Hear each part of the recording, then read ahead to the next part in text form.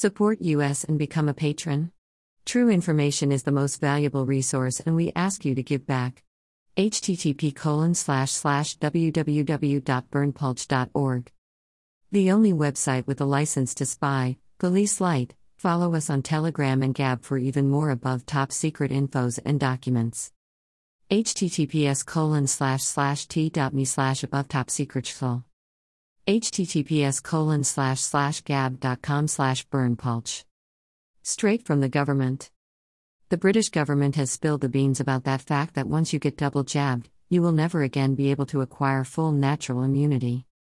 In its Week 42 COVID-19 vaccine surveillance report, the UK Health Security Agency admitted on page 23 that N antibody levels appear to be lower in people who acquire infection following 2 doses of vaccination. It goes on to explain that this antibody drop is basically permanent. What's this mean? We know the vaccines do not stop infection or transmission of the virus. In fact, the report shows elsewhere that vaccinated adults are now being infected at much higher rates than the unvaccinated. What the British are saying is they are now finding the vaccine interferes with your body's innate ability after infection to produce antibodies against not just the spike protein but other pieces of the virus. Specifically, vaccinated people don't seem to be producing antibodies to the nucleocapsid protein, the shell of the virus, which are a crucial part of the response in unvaccinated people.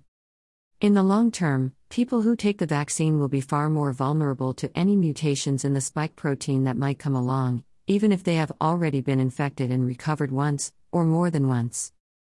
The unvaccinated, meanwhile, will procure lasting, if not permanent, immunity to all strains of the alleged virus after being infected with it naturally even just once. Read it for yourself. Page 24. Click to access Vaccine Surveillance Report Week 42.pdf. This is an excerpt. You can download the full document and many more for free at our Telegram channel.